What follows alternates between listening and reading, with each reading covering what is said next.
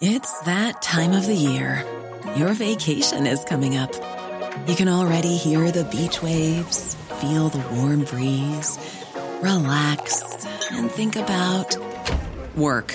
You really, really want it all to work out while you're away. Monday.com gives you and the team that peace of mind. When all work is on one platform and everyone's in sync, things just flow. Wherever you are, tap the banner to go to Monday.com. There's never been a faster or easier way to start your weight loss journey than with PlushCare. PlushCare accepts most insurance plans and gives you online access to board-certified physicians who can prescribe FDA-approved weight loss medications like Wegovy and Zepbound for those who qualify. Take charge of your health and speak with a board-certified physician about a weight loss plan that's right for you. Get started today at plushcare.com/weight loss. That's plushcare.com/weight loss. plushcare.com/weight loss. This is Talk Radio. Across the UK, online, on DAB, and on your smart speaker.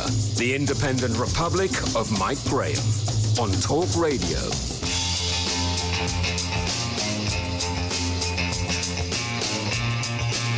Good morning and welcome to the Independent Republic of Mike Graham right here on Talk Radio. Well, that was quite the weekend, wasn't it? I left this studio on Friday afternoon, sure, in the knowledge that Matt Hancock would have to fall on his sword before the end of this week, despite his mealy-mouthed statement after the Sun published pictures of him canoodling with Gina Coladangelo that he was carrying on with the job of saving the world. I knew he was going to have to go, and I said he should have gone on Friday. Turns out, of course, as ever, I was completely and utterly correct. Despite Boris Johnson's ridiculous assertion that he was satisfied with the Secretary of State for Health's explanations and that he considered the matter closed, he was always on the way down the greasy pole. Finally, on Saturday, he realised that the outcry in the country and even amongst his own party members was too much to ignore, and now he has gone. But there are plenty of questions left to answer, and there are also plenty of questions about the new man running the COVID campaign, Sajid Javid. As Julie Hartley-Brewer said, she's hopeful that he will be more business-minded than Matt Hancock was, that he will be more concerned about the economy than Matt Hancock was, and he won't actually be quite so preachy as Matt Hancock was, which is partly what led to his sudden demise, because some people out there are saying, starting to feel a bit sorry for Matt Hancock. Well, I wouldn't bother if I were you. This is the same guy who stopped people from hugging their relatives, the same man who stopped people from going to funerals of their loved ones, the same man who stopped people getting married, the same man who is now responsible for us probably getting banished out of most of mainland Europe because of the rise of the COVID variant numbers, because we've been so obsessed with them that everybody now, including Angela Merkel in Germany, thinks that we are somehow plague-ridden as a nation. Absolutely outrageous. To get some help on all of this, we've got former Number 10 Communications Chief Katie Perrier on what to do with wayward ministers. Mail on Sunday's columnist Peter Hitchens is going to be on the Great British Giveaway, plus, of course, what he makes of the shenanigans in Number 10 this week. And Alberto Costa MP, Parliamentary Private Secretary to the Attorney General, is going to be here too with his battle to keep double killer Colin Pitchfork behind bars for life. 0344 499 1000 is the number. Coming up, we'll be talking to Paul Charles with the latest travel news and the nightmare scenario of more European lockdowns and the possibility of an EU-wide ban on Britain's holidaying without quarantine. Plus, we've got our favourite statistician, Jamie Jenkins, coming on to run the line over the latest figures. He'll be telling us why there's no earthly reason to delay the lifting of the restrictions, and we don't actually have to wait until July the 19th, even though we may have to. 0344 499 1000. As ever, of course, we need to hear from you, the eyes and ears of the Independent Republic. Many, many thousands of you took to the streets at the weekend to demand freedom. Julie Hartley-Brewer said she thought it was about 100,000. We've got some footage from Tonya Buxton that we'll be playing out later on, but if you were there, we need to hear from you as well. You're listening to me, Mike Graham, right here on the fastest growing radio station on the planet, the original and the best. It is, of course, Talk Radio. The Independent Republic of Mike Graham on Talk Radio. And now it's time to say a very, very good morning to Mr. Alberto Costa MP. He is, of course, Conservative MP for South Leicestershire, Parliamentary Private Secretary to the Attorney General. Alberto, welcome. Very good morning to you. Thank you, Mike, and good morning. Thanks for inviting me onto your excellent programme. It's absolutely my pleasure. Now, we're going to get to your campaign, your very, so far, quite successful campaign to make sure that Colin Pitchfork does not get released out into the big wide world of Great Britain and the streets of Great Britain. But just before that, Alberto, I must ask you about Matt Hancock. He obviously realised on Saturday that he should have gone on Friday, which is what I recommended that he do. There was absolutely no support for him in the Cabinet, I understand, also amongst Tory MPs. I don't know about yourself, but an awful lot of Tory MPs have been reporting that they got acres and acres of emails from angry constituents demanding that he go? Mike, I'm a member of the House of Commons Committee on Standards, and whenever there's a conduct issue affecting any MP from across the party, I don't usually comment, simply because I'd have to recuse myself if I pass judgment on that. But as ever, I watch and I listen to your programme, and your opinions tend to be right. Well, that's very kind of you to say, Alberto. I'm not going to let you off that easily, though, because you must have thought to yourself when you saw those pictures on Friday morning, for God's sake, Matt, what on earth were you thinking? You know, because here's a guy who has been largely responsible for an awful lot of people, and I'm not going to ask you about whether he did anything wrong, but what I will ask you, which I think you can answer, is why do you think people are so angry about what he's done? And do you think that what he's done may have undermined the confidence of the public in following the rules that have been set out? Well, what I can say, Mike, I don't think without prejudicing my role on the Committee on Standards, is that I, like many other MPs, received over the last few days a very large number of emails from constituents expressing a view, and the view tended to be the one that you yourself had expressed. So I certainly I'm cognizant of the strength of feeling that this situation has generated among my constituents. And I'm aware from colleagues that they've equally received a large number of emails. But beyond that, I won't comment on the specifics because I am a member of the Committee on Standards. That's fine. What about the numbers on Saturday marching? Because I can tell you that from my own personal knowledge, I know a lot of people went on that march after the publication of those pictures because they wanted to demonstrate to Boris Johnson and others in the government that they're sick to death of all these restrictions, that there seems to be no valid reason for an awful lot of them having been put in the first place. And now, because of what's happened, they're less likely to follow any restrictions in the future. So it is important that those of us who make the law, those of us that make the rules, abide by them. But I would also say this, Mike, and I think you will understand this. MPs like myself, none of us, we're all human, none of us are perfect. I think if we had a House of Commons that was full of perfect people, I think the laws that would be passed would be frankly unbearable. So actually the House of Commons reflects society. We've got people from all walks of background. Insofar as the demonstration's concerned, you know, I'm a great believer in freedom of speech, freedom of expression, and it's of paramount importance that people are able to express their views, their opinions, through programmes such as this, and through protests in a free and liberal society, which is what we are. Yes, I think that's absolutely right. And we will continue to have these protests. We will continue to have people demonstrating for as long as the government attempts to tell us what to do and pushes us around. And I think, again, the acts of those people who are asking people to put up themselves for sacrifice, the acts of people who are telling people how to behave, when to go out, when to go home, how many people you can have in your house, you know, do you think at any point the government will look back on some of these restrictions and say, you know, we didn't really need to do that? Well, the government's confirmed it's going to have an inquiry next year. So I think anybody would be surprised if we didn't take any lessons from that. So absolutely, there's going to be an inquiry. And it's right that that inquiry is independently held. And that all of us hear from various parts of society as to the extent to which some of these restrictions helped, the extent to which some of these restrictions were perhaps not as helpful as they ought to have been. But that's to come in the inquiry, and no doubt you and I and others will be having quite a lengthy debate about it. Well, we will as long as you're able to give an opinion on it. Absolutely, and I mean, my opinion is really clear in this.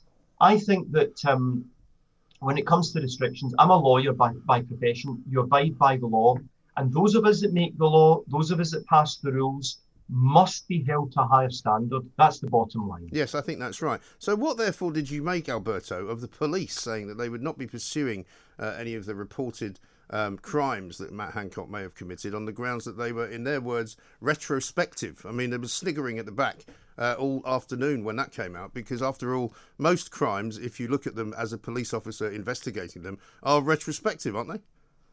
So I understand you. I mean, I understand you're trying to draw me back into the Matt Hancock situation, but because I'm a member of the committee... Well, it's a bit difficult, Alberto, because we can't avoid it, right? You are in government. You are the Secretary of Parliamentary Private Secretary to the Attorney General, so I would expect you to have a view on the police's action or inaction in any particular case.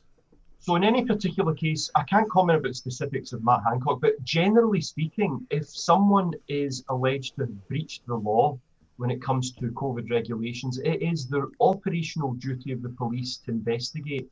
It's not for me as a politician to tell the police what to do. That's not my role in a free democracy. My job is to make the law.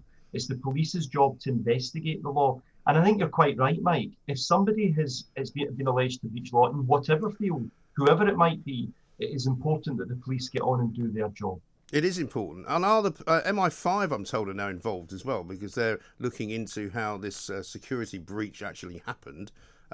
It would appear as well that one cabinet minister has told Sky News that they're going to have their offices swept for listening devices and or cameras. I would have thought that every government building has CCTV in it, doesn't it? So I think that's a completely separate matter, Mike, and it's a fascinating topic on its own. The idea that there's cameras and microphones potentially surreptitiously in somebody in a ministerial office or a ministerial building, without the minister and senior civil servants being aware of that and without it having been lawfully placed, is of itself extraordinarily concerning. And I think it's absolutely imperative that the security services do come on board in assisting us. If, on the other hand, a camera is there legitimately and it's in a public space within a public building and somebody has breached the law and the camera is used as evidence for that, well, that's a different matter. So I think that it's important that ministers are able to get on and do their job in a legitimate manner without there being any hidden cameras that they're unaware of or senior civil servants are unaware of. Because not least that it could be potentially a very serious security breach for the country, never mind the minister in the particular department, but it could be a very serious breach in terms of Britain's interests. But hang on. We are the most CCTV'd country per head of population in the entire world. There's more CCTV cameras in the UK than there are in China per head of population. Surely it'd be a bit idiotic for you not to expect that there would be CCTV in your own office, because in our office here at News UK, I'm pretty sure there are cameras pretty much filming all the time. So that's why I made the distinction between whether there's a legitimate camera inside a ministerial office or whether it's surreptitious, whether it's hidden. And that's the difference. Of course, there are cameras in public buildings for security reasons itself. There must be cameras in various buildings. And the way I deal with things, whenever I'm in a public space, Mike, particularly as a parliamentarian doing my job, whether it's in the House of Commons, whether it's on the parliamentary state, any action that I do, I always do on the basis that I am exposed to the public. However, if I'm in my parliamentary office and I'm discussing parliamentary business, whether it's standards or another sensitive issue, such as Pitchfork, which we're about to talk about, I would be horrified to learn if there was a secret camera secretly recording me. That would in itself be a breach of the law. That would be repugnant, and it would be a breach of our interests. We can't have parliamentarians and ministers doing their job if they're being spied on. Are you saying that you think that there's a possibility that this particular footage was filmed by an independent camera, which was not, in fact, part of the CCTV network at the Department of Health? Well, I don't know. Like yourself, I'm hearing from the media various stories on this particular issue. Some are saying that it was a normal CCTV camera and the footage was leaked to the media. Others have said, I've heard it say that the camera it wasn't there legitimately. So I simply don't know. I'm just hearing this from the media. But what I do know is that ministers have said that there will be a security inquiry into it, and they will look very carefully at why, which camera took the image in question. And was it a legitimate camera or was it a secret camera that the minister and senior civil servants were unaware of? And that of itself, I say, would open up a can of worms if it was the latter. So it remains to be seen. Obviously, the security services need to do their job, and no doubt we'll hear back in due course once they've done their job. Now, there will be a lot of people, and I'll move off this shortly because I know you want to talk about Mr. Pitchfork, but a lot of people are asking for Matt Hancock to be recalled as an MP. Not just because of the fact that he said, act as if you've got COVID, not just because he told people at the very time that he was hugging his mistress that you shouldn't be hugging your relatives, Do you think he should resign as an MP? Because an awful lot of people will say to me, he's lost his job. Well, he hasn't lost his job. He's lost his department. He still has a job as an MP, which is very well remunerated, and he gets some very good expenses on the basis of that as well. It probably helps him pay for his London house, which is no longer his residence. What do you think he should do? Well, look, I understand you're trying to get me back onto that territory, but the Committee on Standards does have very severe sanctions when looking at conduct of MPs, including suspending MPs. In the House of Commons itself, if an MP has been suspended over a number of days, that in itself can trigger a recall. So I'm not going to get involved in the specifics of this or any other case involving any MP in case it comes before the Committee on Standards, because I have to be absolutely impartial when adjudicating on any MP, whichever party they come from. Well, when you're asked to adjudicate on Matt Hancock, which way do you think you'll go? Now, as I say, if any of the conduct that he or any other MP does or doesn't do comes before the Committee on Standards, it's really important that as a member of that Committee on Standards, I look on it with total impartiality, without any emotion. Justice is blindfolded, as you know, Lady Justice is blindfolded, without any emotion, to ensure that natural justice is done, Mike. And I'm sure you would want that yourself. If you were up on a disciplinary charge, you would want to ensure that whoever's adjudicating on your behalf has not expressed any prior opinion. Well, I think if I'd been caught out like Matt Hancock, not only would I resign from the government, but I'd resign from my job as a parliamentary MP. But, that's just me. Well, it's important that you get to express your view on this excellent programme, which I'm glad that you're doing. Excellent. Alberto, stay with us. We're going to take a little short break and we'll come back and talk about Colin Pitchfork, which is a very, very worthy campaign that you've been running and hopefully you will win. Alberto Costa is with us. He's Conservative MP for South Leicestershire, Parliamentary Private Secretary to the Attorney General. This is Talk Radio. This is Talk Radio. Across the UK, online, on DAB+, and on the Talk Radio app. The Independent Republic of Mike Graham on Talk Radio. Now, Alberto Costa's been kind enough to come on, and I've been grilling him about Matt Hancock, so now I'll get him on to talk about what he was originally going to talk about, which was, in fact, the case of the double child rapist and killer, Colin Pitchfork. Alberto, you and I spoke about this some weeks ago. You assured me that you were going to try and lead the fight to ensure that this parole board decision was not upheld. Tell us what's happened. Well, let's just remind listeners, Mike, that we're talking about a man who brutally raped two innocent teenage girls and then horrifically murdered them. And this individual's notoriety was known because it was the first case under English criminal law where DNA profiling was used to help catch and convict this vile psychopath. Look, the man has served a number of years in prison, but I think it's right for listeners to ask, is it ever appropriate to release somebody who's committed these sorts of awful crimes? This isn't a case that somebody killed somebody when a burglary gone wrong or some other such killing, bad that would be. This is about premeditated sexual offences involving the killing of innocent young women, children in fact, they were children at the time. And I think it's right to ask the question, is it morally right to release somebody who's only 61, who's still relatively young, a middle-aged fit man, he's got decades of life ahead of him, when the families and friends of the victims have got a life sentence that they have to suffer? I don't think it's right to release this guy at this time. If he was suffering from terminal cancer, if he was in his 80s, I think we're a compassionate society. He might close an Ausonian blind eye and say, well, he's going to higher authority. But that's not the case. He's only 61. I think it's wrong to release somebody that's committed those sorts of terrible crimes. Yes. But of course, what we also know, Alberto, and we discovered as a result of some of your work, is that he's been out on day release already quite a bit. One of the reasons they say they know he's going to be fine if they release him into the community is that he hasn't, sort of murdered anybody while he's been out on day release. Well, thank goodness for that. But, the process by which you can then keep him inside, would that also change the fact that he wouldn't be allowed out for day visits as well? So let's not forget he's still in prison. Whether it's an open prison or whether it's a maximum security prison, it's still a prison, and his liberty is still very heavily curtailed.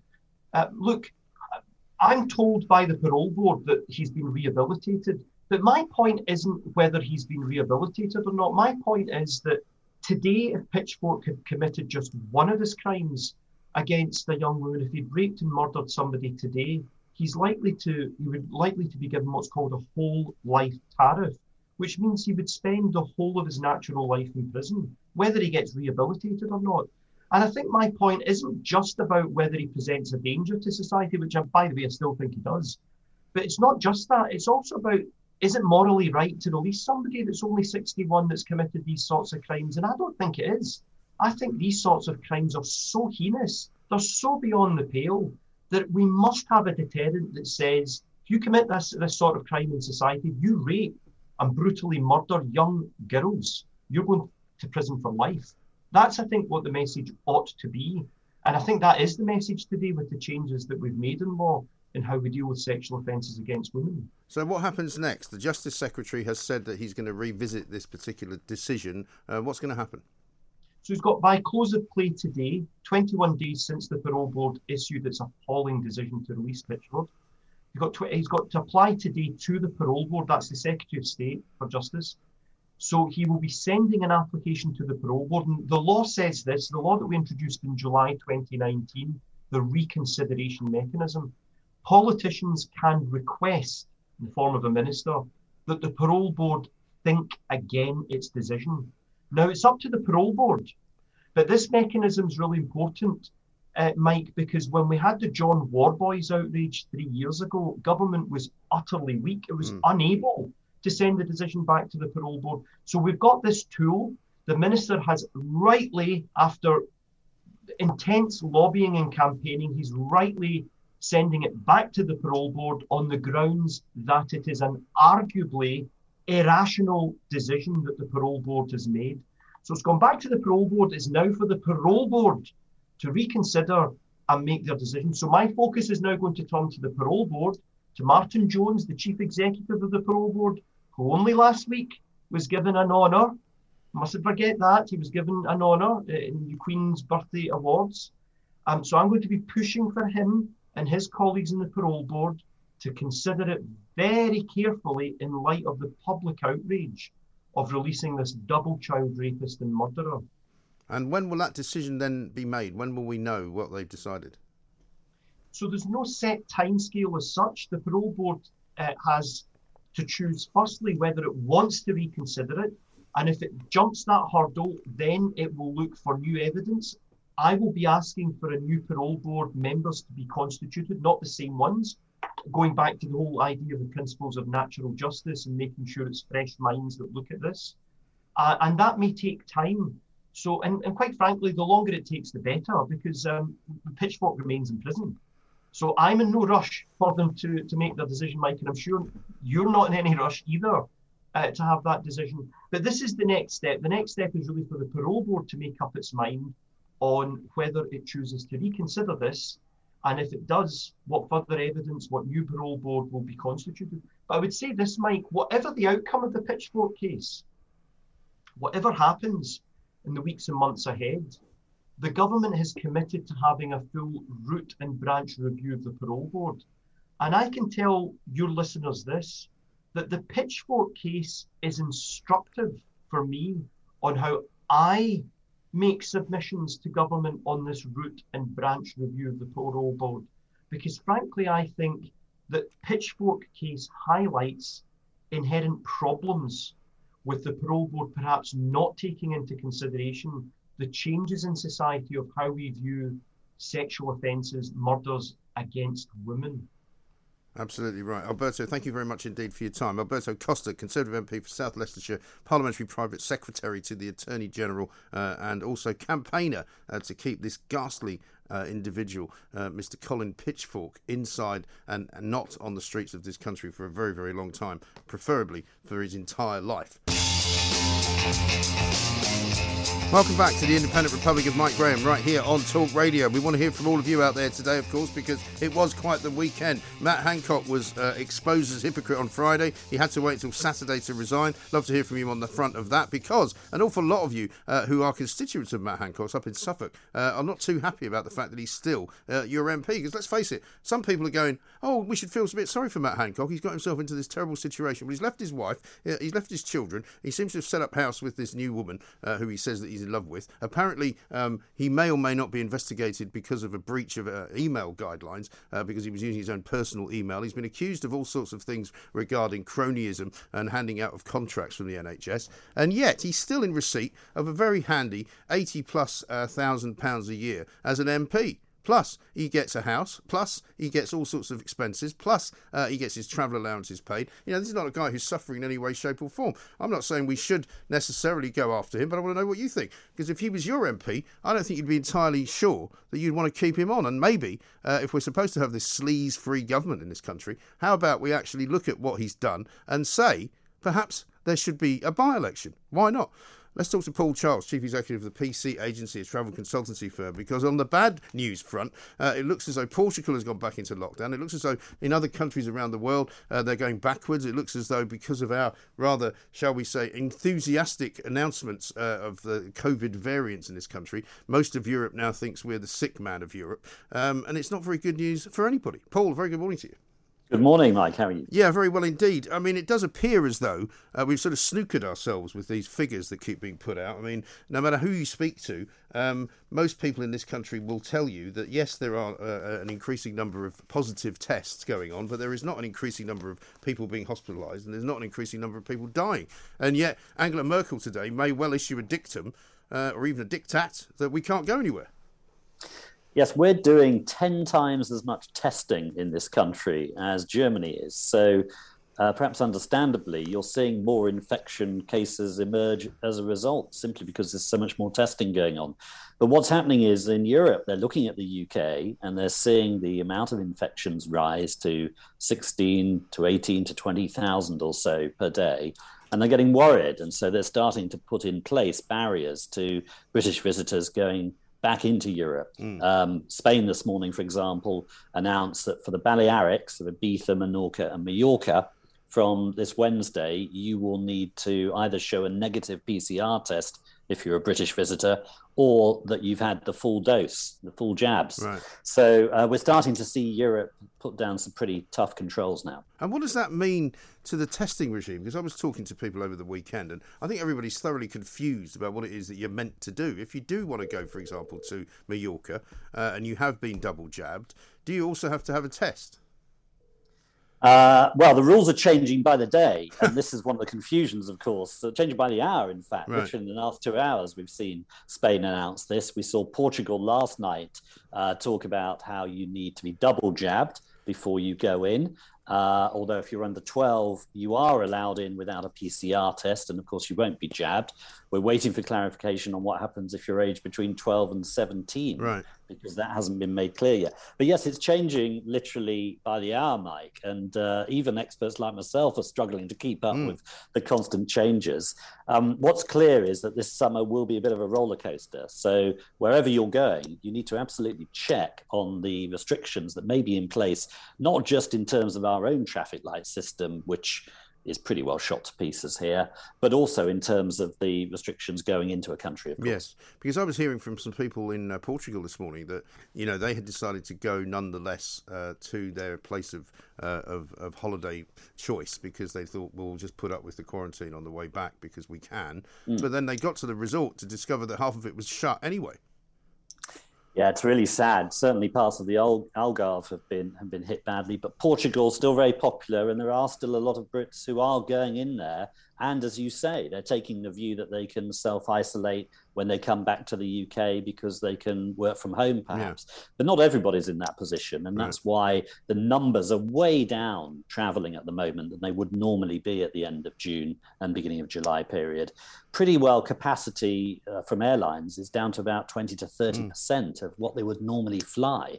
So even though the list has expanded in recent days, that green and green watch list, we're still way down in terms of the numbers travelling in the sector. And the watch list really means that there's not a lot of point in going there if you're worried about quarantining on the way back, because it could change while you're there. Yes, it could. And of course, a lot of consumers are worried the government will do that, as they did with Portugal 3 weeks ago when they moved it from green to amber at such short notice. But there is hope on the horizon. Flying in is Sajid Javid, and there is a feeling that he's a libertarian, that he will be less harsh than Matt Hancock was. Matt Hancock was certainly a blocker in cabinet. There's no doubt about that. He was part of the Hancock-Patel group, who lined up against Grant Shapps and Gavin Williamson in terms of blocking opening up overseas travel. Now, Sajid Javid, of course, has experience in helping business from when he was Chancellor. He's much more gung-ho towards business recovery. And I would hope, as a result of that, he's going to signal a bit of a change from where Matt Hancock was. Well, because all we want, Paul, both in the industry that you're in and also in the holiday business that people want to go on holidays from, we want just someone to take into account the fact that, yes, there will be variants. Yes, there will be, in cases and infection rates that go up and down. But they've got to change the record, surely. I mean, that's the point, isn't it? They have to change the record. But I don't see much encouragement coming from Europe, really, because Europe seems to be stuck in the same kind of place. Well, there are two things. First of all, Angela Merkel is trying to get European member states in some sort of united approach towards blocking British visitors. But I can't see that happening because so many member states, especially southern Mediterranean countries, Greece in particular, rely on the UK in the summer. They need those British visitors for the huge amounts of money they spend in the islands or on the mainland to help their economies. So I think we are going to see that. I think we're going to see countries do their own thing and not go in and be united with Merkel. And in fact, what Spain is showing this morning with the Balearics is essentially you have to show a PCR test that's negative, or you show a full jab dose on your certificate, manual certificate, or your NHS app. And that shows that Spain is doing its own thing. And I think most countries in Europe will do that. The other thing we need to see, of course, is the UK government opening up overseas travel more, adding more green, pure green list countries, not just green watch list. And their own data shows that there are not many, if at all, variants coming into the UK from amber countries at the moment. No, but we keep hearing, don't we, from people saying, but, we've got to be very careful because we might get more variants coming in. Surely at some point we've just got to realise that that's what's going to happen, but it doesn't necessarily mean we should all go and hide under the covers. Absolutely right. And I think Sajid Javid will take this approach. I think it will be very different in tone from Matt Hancock, who, of course, was the architect of these harsh rules, which he fell on his own sword with, around social distancing, but also overseas travel. And I think Sajid Javid will have an ear to the sector. He will see that many firms are hurting and that maybe there's a possibility of bringing forward this plan that the government has to allow anyone who's fully vaccinated going to an amber country to avoid quarantine when they come back to the UK. I don't think he'll wait till August to bring this in. I think he will want to bring this forward as a sign that he is more conciliatory towards the sector. Yes, and also people's patience has run out effectively because as we reach almost July, which is only a few days away now, we've still got the inability to book anything because you don't know where you can possibly go, whether you can come back from there without going into quarantine. I don't know if you've read the story in the Mail today by Joan Collins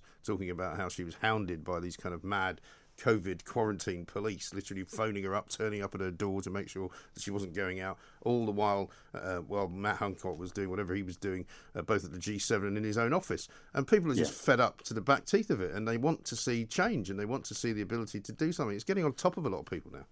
I don't think it's just UK consumers who are starting to get fed up with this because they're seeing low levels of hospitalizations, luckily, and far few serious illnesses. That's a good thing. The vaccine is working. We know that. Yeah. But I think it's also those who are on furlough. 70% of the UK travel sector is still on furlough. That's a huge number of people who are whilst may still be being paid some of their salary, 70 or 80% of their salaries by government, in effect, which is very welcome, they need to move on. They need to move their lives on. They need to understand whether they're going to have a role in the sector in future or whether they're going to have to move to another career. And both hospitality and travel are finding it hard to keep people or hire people because of the uncertainty that's going on. We need more clarity from government on this. We need not only the UK to unlock on July the 19th, or certainly England anyway, on July the 19th. We also need overseas travel to be unlocked far further than it is at the moment on July the 19th. And I hope Sajid Javid will look at these numbers and realise that there is no major threat from people coming back from amber countries. Let's hope you're right. Paul Charles, thank you very much indeed. Chief Executive of the PC Agency, travel consultancy firm. We all just need to be given some news which is palatable. I'm not suggesting for a second that people have the right to go on holiday, but people do need to go on holiday. An awful lot of people have had a terrible time of it this year. An awful lot of people have had their house completely full, overrun, because everybody's been told to stay home. There are 200,000 school children currently at home for no apparent reason because they've been sent home. There are people who work in the NHS who have been sent home. There are people who need holidays. There are people who need to go and visit relatives. There are people who need to travel. And at the moment, it is a complete and utter shambles.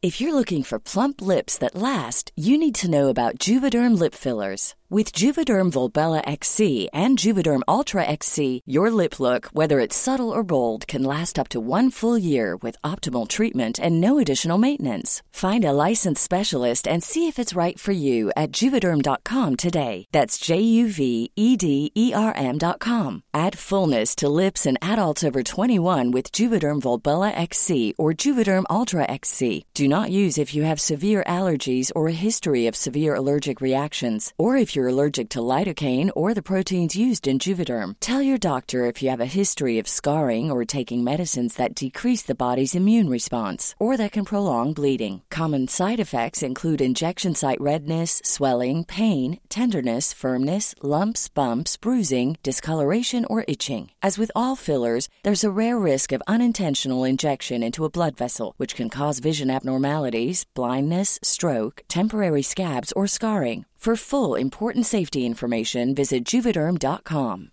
Hey, I'm Ryan Reynolds. Recently, I asked Mint Mobile's legal team if big wireless companies are allowed to raise prices due to inflation. They said yes. And then when I asked if raising prices technically violates those onerous 2-year contracts, they said, "What the f*** are you talking about, you insane Hollywood ass?" So to recap, we're cutting the price of Mint Unlimited from $30 a month to just $15 a month. Give it a try at mintmobile.com/switch. $45 up front for 3 months plus taxes and fees. Promo rate for new customers for limited time. Unlimited more than 40 gigabytes per month. Slows full terms at mintmobile.com. You should celebrate yourself every day, but some days you should celebrate with jewelry. Whether you want to commemorate an unforgettable moment or just bring some added sparkle to your collection, Blue Nile can offer you expert guidance and a wide assortment of jewelry of the highest quality at the best price. Go to BlueNile.com today and experience the ease and convenience of shopping Blue Nile, the original online jeweler since 1999. That's BlueNile.com. BlueNile.com.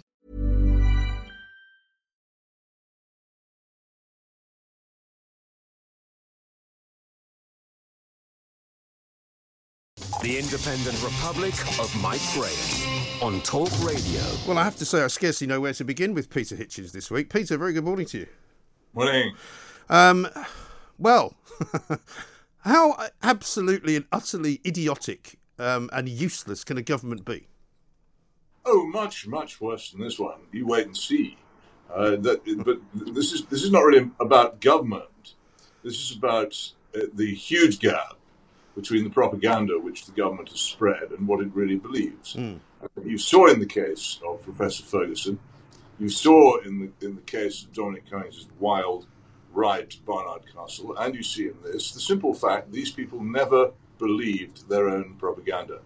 At the time they did these things, they were supposed to be not doing them because we were faced with a terrifying disease which spread with incredible rapidity, and therefore you simply couldn't do certain things. It was that serious. And yet all these people did things which didn't fit in with the rules which they had imposed, Mr. Hancock personally imposed, by decrees signed in his own name on the population. And this is the first thing to remember. The second is the bizarre state of British politics and public opinion. Here is a man who, over 15 months, has crashed the economy, strangled huge numbers of businesses, ended thousands of jobs whose holders probably don't yet know they've gone, reduced us to the most incredible levels of debt, condemned us to years of high inflation and punitive taxation, wrecked the education of hundreds of thousands of school children and students, destroyed the lives of many old people who were deprived entirely of social contact. All these things, and he remains in office and is largely treated as if he was a competent person.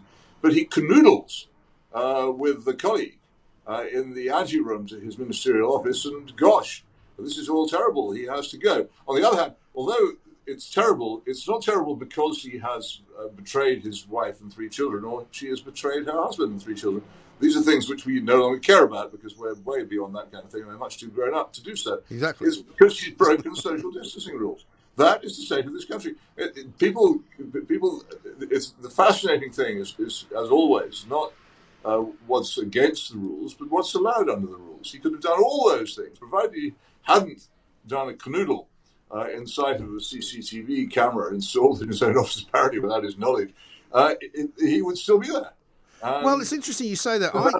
I like you, I think the public are no longer bothered by adultery or adulterous politicians. No one cares about that. I think some of the public are. No, I think it genuinely wasn't about that. I mean, it was a particularly cringy clinch that he involved himself in, which was certainly, if he was on Strictly Come Dancing, you would have thrown him off immediately. But the thing is that I think it was the hypocrisy that he showed because he had been such a hardliner and he had caused so many people distress and he had made people pay fines for things that were less bad than what he was doing. And so I think that was what got him in the end. Well, maybe so, but I still say that it was his pursuit of a largely crazy and damaging policy, which is the reason why he ought to be out of office and the reason why the people of this country should have been in a state of huge discontent for many, many months. But that's what it takes. You also have a problem in what would once have been a sexual scandal with a Prime Minister who can't conceivably sack any minister for doing that. So it was really left up to him whether he went or not, because Mr. Johnson couldn't possibly have said to him, look, Matt Hancock, you've been behaving fast and loose with your missus, you've got to go. Well, that would be inconceivable. But what I find also quite amusing, Peter, as I'm sure you do, is those who support Boris Johnson and this Prime Minister and his government, who say, well, one of the great things about Boris is that he's very loyal. I mean, nearly fell off the chair. Really? Loyal to whom? Well, he's very loyal to the people who put him into office. And the continued tenure of the Education Secretary, for instance, whose name I can never remember. But his continued tenure of his... is tribute to the fact that he played such an important part in the extraordinary operation to make Mr. Johnson leader of the Conservative Party and so Prime Minister. And the people who helped him with that are still very much people who he will be loyal to, because that is the basis of Johnsonian politics. As long as you stick close to the dear leader, then you're okay. Well, that's true. But sadly, again, and you've said this many times before, the sort of the chipping away of the credibility of this government continues apace. At what point, if there ever will come this point, does the edifice start to crumble?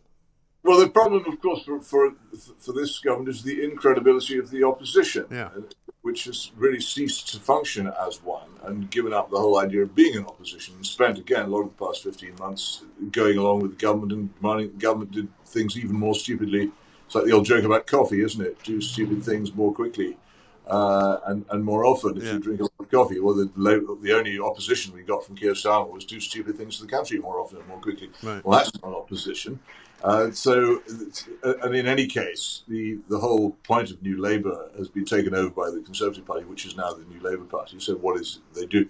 Though I have to say that I do think that the Chesham and Amersham by-election might have been a grave warning. If other parties apart from Labour could put together a new left-wing coalition on whatever basis, this government is extremely vulnerable to that. And it is particularly vulnerable because its policy on development is extraordinarily damaging to very large numbers of its own voters in the suburbs and the countryside. Yes. And they felt they had nowhere to turn until Chesham and Amersham. And suddenly they realised that they could, in fact, unseat Tory MPs if they felt like it. Yes. Well, funny enough, since one of those clouds as small as a man's hand, which will grow and grow. I think we need to worry about that. Yeah. Well, since you said that last week, actually, I've spoken to a few Tory MPs, and some of them privately, some of them publicly, have said that they believe that an awful lot of the Tory voters in that part of the world just decided not to vote because they couldn't bring themselves to do it. Well, there's your problem, isn't it? But then again, if Labour begins to crumble, and my great fear is that the Green Party will replace it, without all the drawbacks of Keir Starmer and the Labour Party, without all the pretense of being a working class party, which Labour hasn't been for years, but has relied on pretending to be. And if a new left-wing coalition, similar to the one that's forming in Germany, based upon green dogma, begins to form, then I think the idea that the Tories have got the country in their grip for decades to come will turn out not to be true. But to me, this is all surface, because nothing will actually be done about any of the really big problems which face the country, because nobody will address that. No. Well, you wrote about that this weekend. I wanted to touch upon that because I, like you, remember the heady days of BT, pre-BT, when you had to get your phone from the post office and you had to wait sometimes for months and months on end. But you're pointing out that some of the so-called sort of privatisations and some of the advances, if you like, in some of Britain's kind of commercial enterprises have not been entirely successful. Well, the BT business was because people would say, well, let's say what you like about Margaret Thatcher, but the telephones are better. Yeah. And BT is better than the old post office telephones, which we used to have. Well, I don't think that's true. I think that I hear people cursing BT all the time, far more than I ever heard them cursing the old post office telephones. It's the idea that privatisation was itself a miraculous thing. Anybody who travels by train knows that's not true. What happened with privatisation was the creation of a whole lot of monopolies who were even more irresponsible, untouchable, and unresponsive to their customers than the old nationalised industries. And in many cases are owned abroad. I look at the water companies. They ended up being owned by an Australian bank. Yes. In many cases. So I don't see how that benefited us. And most of the other supposed achievements of Thatcherism seem to me to have come pretty much to nothing.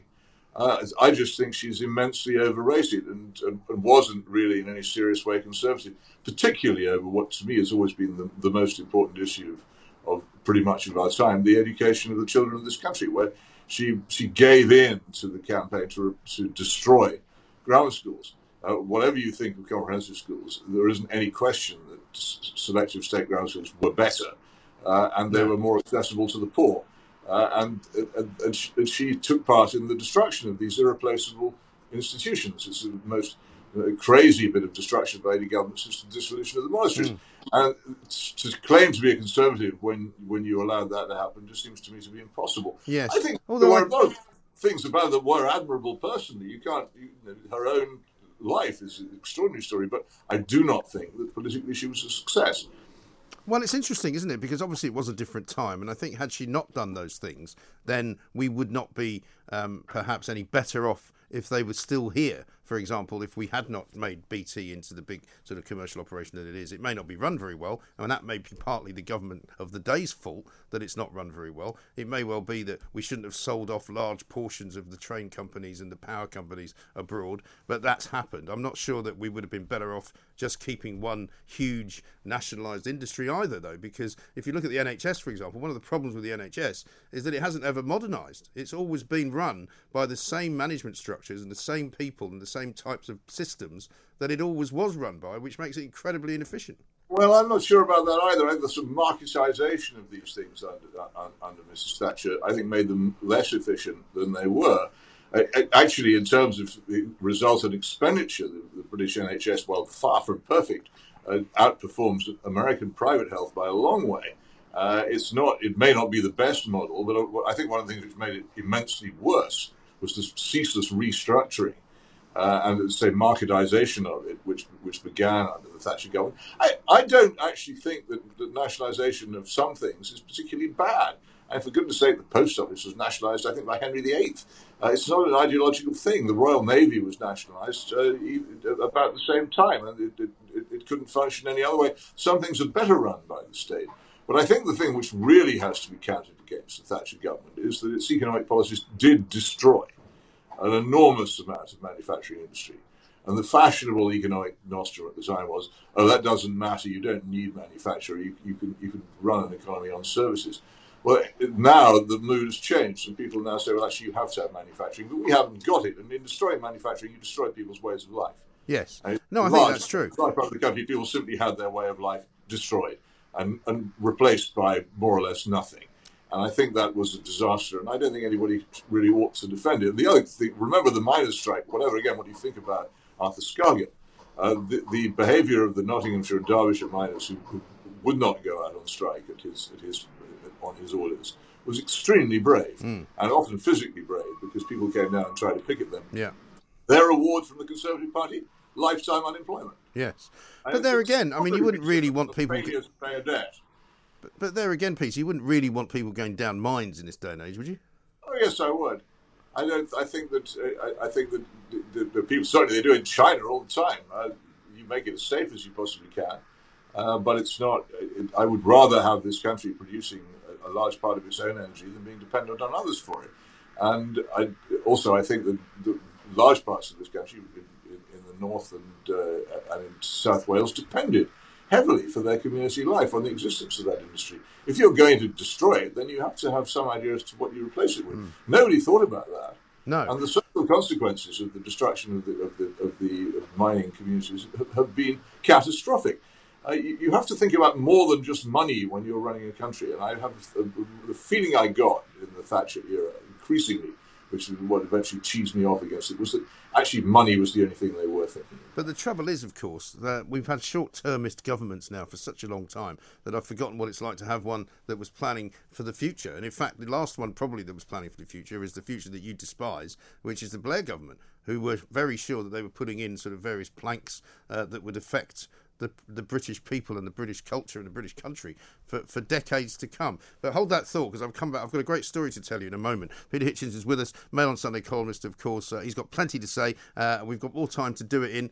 This is Talk Radio. The Independent Republic of Mike Graham on Talk Radio. Welcome back to the Independent Republic of Mike Graham. We're talking to Peter Hitchens, Mail on Sunday columnist. Yeah, I thought of you. I was talking to somebody at the weekend, Peter, who told me something very interesting about land in this country. And do you know that there's an epidemic right now going on of farmers who are apparently selling their fields for the use of solar panelling, so that they get two benefits out of it. They can put money into it, but they then supposedly loan the money to the people who put the solar panels in, thereby collecting interest on the revenue that they put in. So if they've got cash, farmers will do it. They can also still graze sheep, apparently, under that. But here's the trick. Apparently, after 10 years, the greenfield site that was the place where the solar panels were put is designated to be a brownfield site, and they can then sell it for development.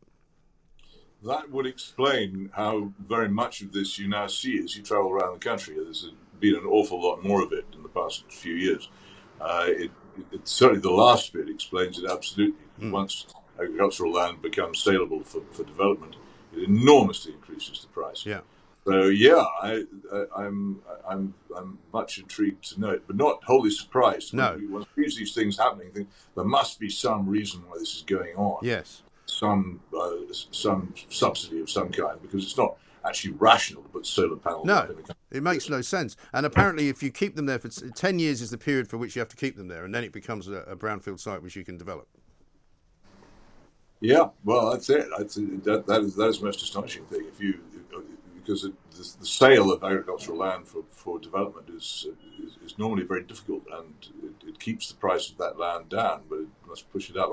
I foresee when people actually begin to realise just how much concrete is going to be spread particularly over the south of this country in the next few years. I think there is a big problem, as we were discussing earlier, for the Conservative Party waiting. Yes, I think so. The other thing I was told is that all of these kind of new build houses where they have sort of thousands of houses going up, apparently the law says that they have to be subjected to various planning decisions and planning permissions if there's more than 2,500 being built in any one place. But of course what they do is they parcel them up into parcels of 500 apiece to various different companies, and then they don't have to worry about the planning permission. No, it's extraordinary how easy it is if you have the right lawyers to evade what appear to be fierce law. I was just out on my bike outside Oxford a couple of weeks ago. I noticed a lot of posters in the hedges saying "Don't vote for concrete councillors." It's a term that's apparently spreading. It did the Tories, I think, quite a bit of damage in the area around Oxford at the last local elections. They are associated with concreting over the country, and people who move to the country or indeed to pleasant suburbs and see their peace and seclusion under threat will not likely forgive those who did it to them. It's just a question of where they will turn when the moment comes. Well, exactly right. And speaking of being out on your bike, I suppose you would have seen at the weekend the e-scooter casualty rates in London have soared, apparently, by 570%. Well, this is a Mail on Sunday story. Yes. Yeah. Well, of course. I mean, but if you look at, I spent some time last week looking at the House of Commons Transport Committee's so-called report on e-scooters. A lot of the information in it comes straight from the e-scooter manufacturers. I didn't get the impression that a really proper, impartial examination had taken place here, partly because there is so little information, apart from the PR claims of the e-scooter manufacturers. This constant claim, for instance, which is swallowed by ministers without a second thought, that if you have lots of e-scooters, people will stop using their cars. There's no evidence of this at all. All common sense goes against it. A car is a steel box. It has side impact protection. It has airbags. It has seat belts. It has anti-lock braking. A scooter is just a piece of metal hurtling along the road at speeds as far as one can see, up to 70 miles an hour, and certainly up to 40. And why anybody would swap the safety of a car for that? And again, the problem comes down to licensing. You can ride these things with a provisional license, for which you need to pass no test, and therefore they appeal to people who can't be bothered to pass tests, or maybe have had their licenses taken away, and that will be the problem. And no doubt that's one of the reasons why the casualties. Yeah, and I mean, if you live in California, where the weather is pretty much the same all the year round, that's one thing. But I mean, you wouldn't want to be on one today, would you? Well, no, that is another reason why they're unlikely to appeal to car drivers. I just that they're not practical transport for people doing things like trying to go to work or anything like that kind. They're frivolous transport for people trying to get home after drinking too much, and also, of course, they are ideal transport for people who want to snatch handbags and mug people and then zoom off, because they can carry two people. And they do in many of the places where these experiments are going underway. You can commit a crime and then zoom off, vanish down a side alley without any possibility of anybody ever catching you. There couldn't have been a vehicle ever designed more suitable either for a mugger or for a drug. Well, I saw something really disturbing actually on Friday night. I was out, believe it or not, at a party which was held that I went to. Strangely, it was on a boat. I hope you're all socially distanced. Oh, of course, absolutely right. Well, actually, we were all canoodling, given what Matt Hancock had been up to. But I was going home in a taxi, and I came upon two guys on these electric scooters wearing, you know, those hockey masks from the horror films. And I just thought to myself, what on earth are they doing? Because it didn't look very pleasant to me. No, well, I wouldn't be a bit surprised if your suspicions and mine turned out to be correct on that. There it is, silent. You slip up behind people from without any warning at all. Do what you want, and then you're off.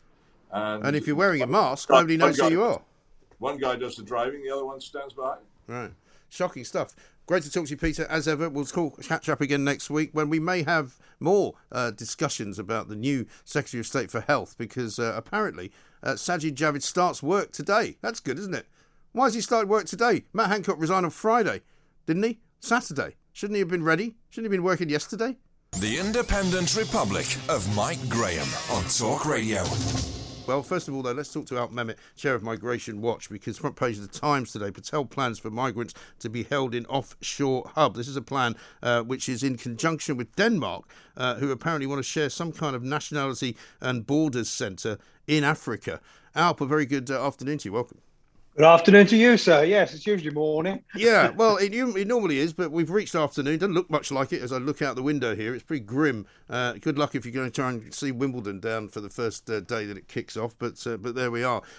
This sounds like a workable plan for the first time, I think, ever since Priti Patel's been Home Secretary. But is it? Is it a workable plan? Yeah. Well, let's wait and see is all I can say. This is not the first time that she's mentioned this. We were talking about it 3 months ago, frankly, when the new bill and the new plans for immigration and asylum were first published. And it's not even that new, frankly. The idea of offshore processing centres goes back to no less a person than Tony Blair 20 years ago. Yeah. So it's not new, and certainly it's not that revolutionary. I see no reason why we can't consider applications while people await the outcome of those applications, wherever they are, if it's in Africa or if it's across the Channel or if it's in Greenland, frankly, it doesn't really matter so long as they're treated well, they're comfortable, and they can wait the outcome of their application. Yes, presumably the point of this, Alp, is that these would be people returning from Britain, having already made it here, because Denmark are talking about having a centre in Rwanda. But that would be presumably not for people currently in Calais who would be somehow taken to Rwanda, but for people who had made their way from Calais to here and would then be taken to Rwanda.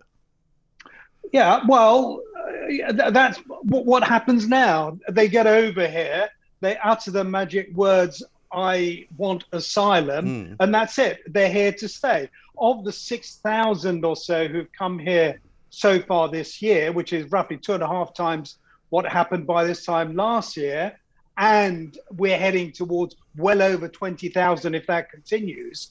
But so far, of those who have come illegally across the Channel, none, not one has been returned. So clearly it works. And that's why we've got to do something firm and decisive about it. And this would do it. Well, if the Danes can do it, and if the Australians can do it, why can't we, for goodness sake? We're an independent country now. Yes. Although people say one of the reasons we find it so difficult to do is because of the ease of access to cross the Channel now. And it's now become an industrial business with the way the traffickers are making so much money, with the numbers that they can now bring, with the relative safety. When people talk about they're risking their lives coming here, but I mean, apart from 1 or 2 incidents, it's very rare for anyone to have a problem on the journey, is there? Yeah, well, of course it's tragic when any human being loses their life. And certainly that's what I would say to all those who are saying, oh, what we're doing is wicked, is cruel. Is it any more cruel than shoving a lot of these people into the arms of traffickers? I would say not. If they are safe, it doesn't matter where they are. And frankly, it would be in the French, Belgian, EU's interest generally if they came in on this. Because where do these people come from? So many of them make their way through safe countries, through Europe, to get the other side of the Channel. If the French, frankly, on this issue had any sense, they would say, yes, let's work together. Let's toughen and strengthen the borders of the EU, and then let's actually treat these people. If they want to apply for asylum, fine. If they are waiting somewhere else, fine. However, when the decisions are made, then what I would say is that we also deal with them quickly. We either return them back to the countries that they came from, or indeed, if they qualify, if they're granted asylum, then we quickly bring them either here or wherever else they're heading for. And if this was to be something that was actually set up and people were taken to Africa to be processed, they'd have to ensure, presumably, that once they were processed, if they were refused, that they would be taken somewhere else. But I don't know where that would be. Well, go back to the countries that they come from. Yeah, but we can't do that for a lot of people, can we? Because we can't deport them to... Sorry, Mike. No, I was going to say, we can't deport them to certain countries because of the rules that we have in place that say we can't deport people to places where they might be done harm to. Well, some of our courts, I think, do bend over backwards, actually, to accept the word of those who are seeking a better life. But that aside, of course, there will be those that we can't do anything about. But we would very likely have arrived at the conclusion that we couldn't send them back early on anyway. The vast majority of people who are coming here and claiming asylum and don't qualify, frankly, can return to their countries of origin perfectly easily. And we also have the wherewithal to put pressure on the countries who are refusing to document their nationals or refusing to accept them. That's what we're not doing at the moment, not really making the effort. Can I also say, though, Mike, that we've heard all this before, frankly. The government is very good at talking tough, saying, we're going to do this and we're going to do that, and nothing happens. admittedly, on occasions, it's not Priti Patel and it's not her ministers.